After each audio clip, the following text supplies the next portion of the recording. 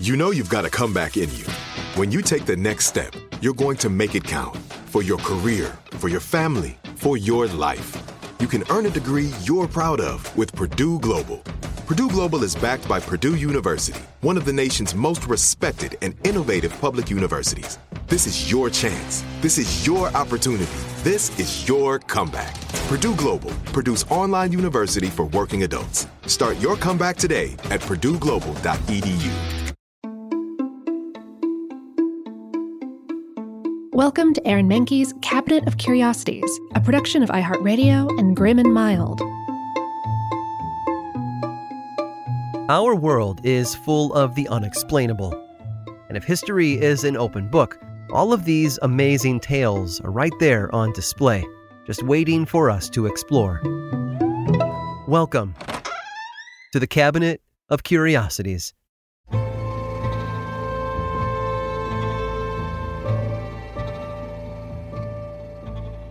Everyone deserves a second chance, although few truly ever get one.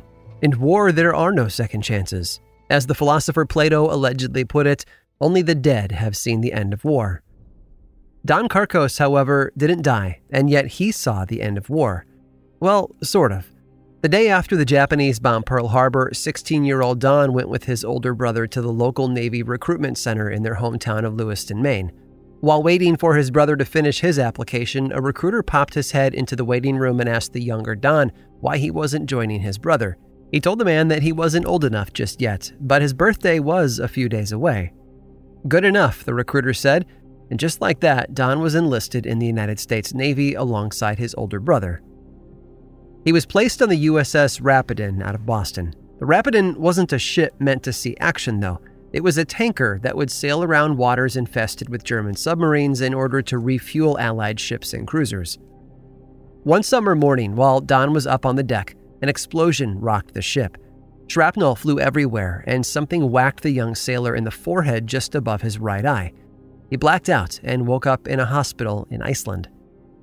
Though he hadn't suffered direct damage to his eye, doctors told him that he would never be able to see out of it again. They encouraged him to let them remove it. Don refused. If it wasn't going to bother him, he just as well would keep everything intact. His military career was over before it had even started. After he'd healed enough, Don went home and got a job at a local mill. He had to learn how to function with only one eye. His depth perception was almost gone, and he barely had any peripheral vision. Daily life was a constant struggle, especially since he lived in fear of something bad happening to his one good remaining eye. But he got by, working at the mill for 3 years until he earned enough money to pay off his father's house. After some time, he got married and had children of his own, eventually settling down on a 22-acre horse farm.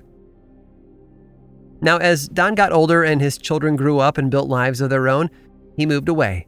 He saw countless doctors over the years, all of whom told him the same thing. He would never regain sight in his right eye. No technology in the world existed that would restore it for him. However, despite the prognosis, he never lost hope, nor his love of horses. He got a job at the Monticello Raceway in New York when he was in his mid-60s. He was a jack of all trades there, working as a security guard who would check in horses before races. He also did odd jobs around the barn. One night in 2006, after a particularly tough day at the track, he arrived home dizzy, barely able to stand. Something had happened. As he rubbed his good eye, he noticed something happening with the other one, the eye his doctors had told him would never work again. He could see with it. He covered his good eye to make sure it wasn't a fluke. The image in the right one didn't disappear. His sight had been restored, and he had My Buddy Chemo to thank for it. My Buddy Chemo was a horse at Monticello. Don was putting a collar around its neck when the horse headbutted him in the same spot where the explosion had hit him 64 years earlier. The impact had been so powerful that it had thrown the 82-year-old back into the paddock wall. He was shaken and ended up with a pretty bad lump on his head, but was otherwise unaffected. Or so he thought. It wasn't until hours later when he got home and realized something inside him had been changed. Don tried to keep it a secret afterward, telling only a few close friends about the incident, but it didn't take long for the story to spread all over the world. The Monticello Miracle, they called him.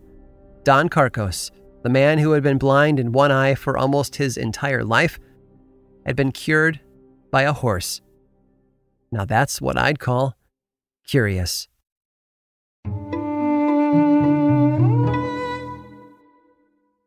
Become a part of the fast-growing health and wellness industry with an education from Trinity School of Natural Health. Trinity graduates can empower their communities through natural health principles and techniques, whether they go into practice to guide others toward their wellness goals or open a store to sell their favorite health products. Trinity grads are equipped to change lives. With 19 online programs and flexibility to fit your busy schedule, including the popular Certified Natural Health Professional, you can get the training that helps you turn your passion into a career. And here's the best part. You can earn the certification in less than a year. From herbology to naturopathy and health coaching, Trinity allows you to make a meaningful difference by helping others live healthier, happier lives. Don't wait any longer to pursue your passion for natural health. Enroll today at trinityschool.org. That's trinityschool.org.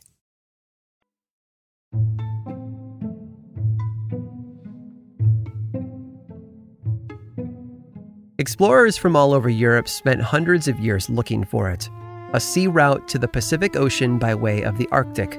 They called it the Northwest Passage, and between the 15th and 20th centuries, hundreds of sailors set out to find it.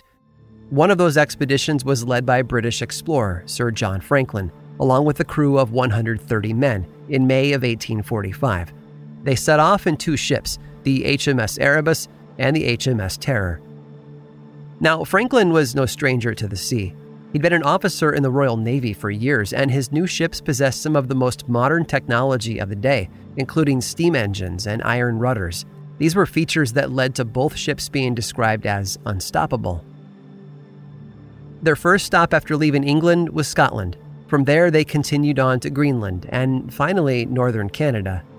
Two whalers claimed to have seen the crew in that area around July of 1845. And everyone on board seemed okay. Unfortunately, the Franklin expedition wouldn't stay that way. Shortly after, they were never heard from again. 2 years went by, and nobody knew what had happened. There had been no letters, nor any word that the ships had found the Northwest Passage. 3 more expeditions were assembled, but not to find the passage. These went out in search of Franklin and his crew, all of which returned months later empty-handed.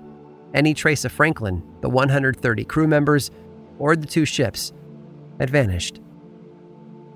And then, in 1850, a whole fleet of ships departed with the sole mission of locating the missing explorers. They came to an island in northern Canada called Beechey Island, named for the father-son duo of William and Frederick Beechey, who first stepped foot there in 1819. The island proved ominous for the search party. What they discovered was that Franklin and his crew had landed there to rest for a time, with plans to set back out to sea later. At some point shortly after they arrived, though, 3 crew members died. In the years that followed, more details about the fate of the remaining crew came to light.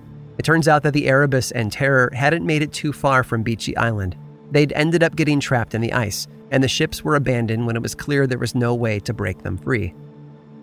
Everyone fled to nearby King William Island to regroup, and that's where further tragedy befell Franklin and his crew. According to the local Inuit who had seen them, about 40 crewmen had succumbed to starvation, while Franklin himself, along with 24 officers, had perished in 1847. And based on what little evidence was found, it seems that at least some of the crew had turned to cannibalism for survival. Others wrote letters in their final days that were eventually found during an 1854 excursion to King William Island. But perhaps the most chilling remnants of the Franklin expedition were left back on Beechey Island.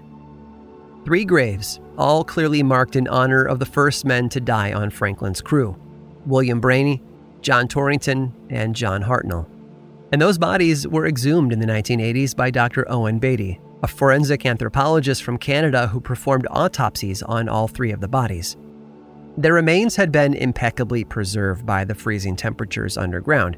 Now, it had originally been believed that the men had died of lead poisoning from the cans used to hold their food and fresh water, but it was later determined that the men in these graves had died from either pneumonia or tuberculosis. They had already been in poor health when they landed on Beechey Island. The harsh environment had only made things worse. The men were eventually reburied alongside a fourth, Thomas Morgan, who had been part of an 1854 expedition to find them. His cause of death, though, had been scurvy. Today, explorers visit Beechey Island to see the graves for themselves. They pay their respects to the men who braved the Arctic in search of the Northwest Passage, unaware that it had all been a one-way trip. And they get to see for themselves one of the last places that Franklin and his crew ever visited, where the environment is only slightly colder than the truth. I hope you've enjoyed today's guided tour of the Cabinet of Curiosities. Subscribe for free on Apple Podcasts or learn more about the show by visiting curiositiespodcast.com. This show was created by me, Aaron Mahnke, in partnership with How Stuff Works. I make another award-winning show called Lore, which is a podcast, book series, and television show. And you can learn all about it over at theworldoflore.com. And until next time, stay curious.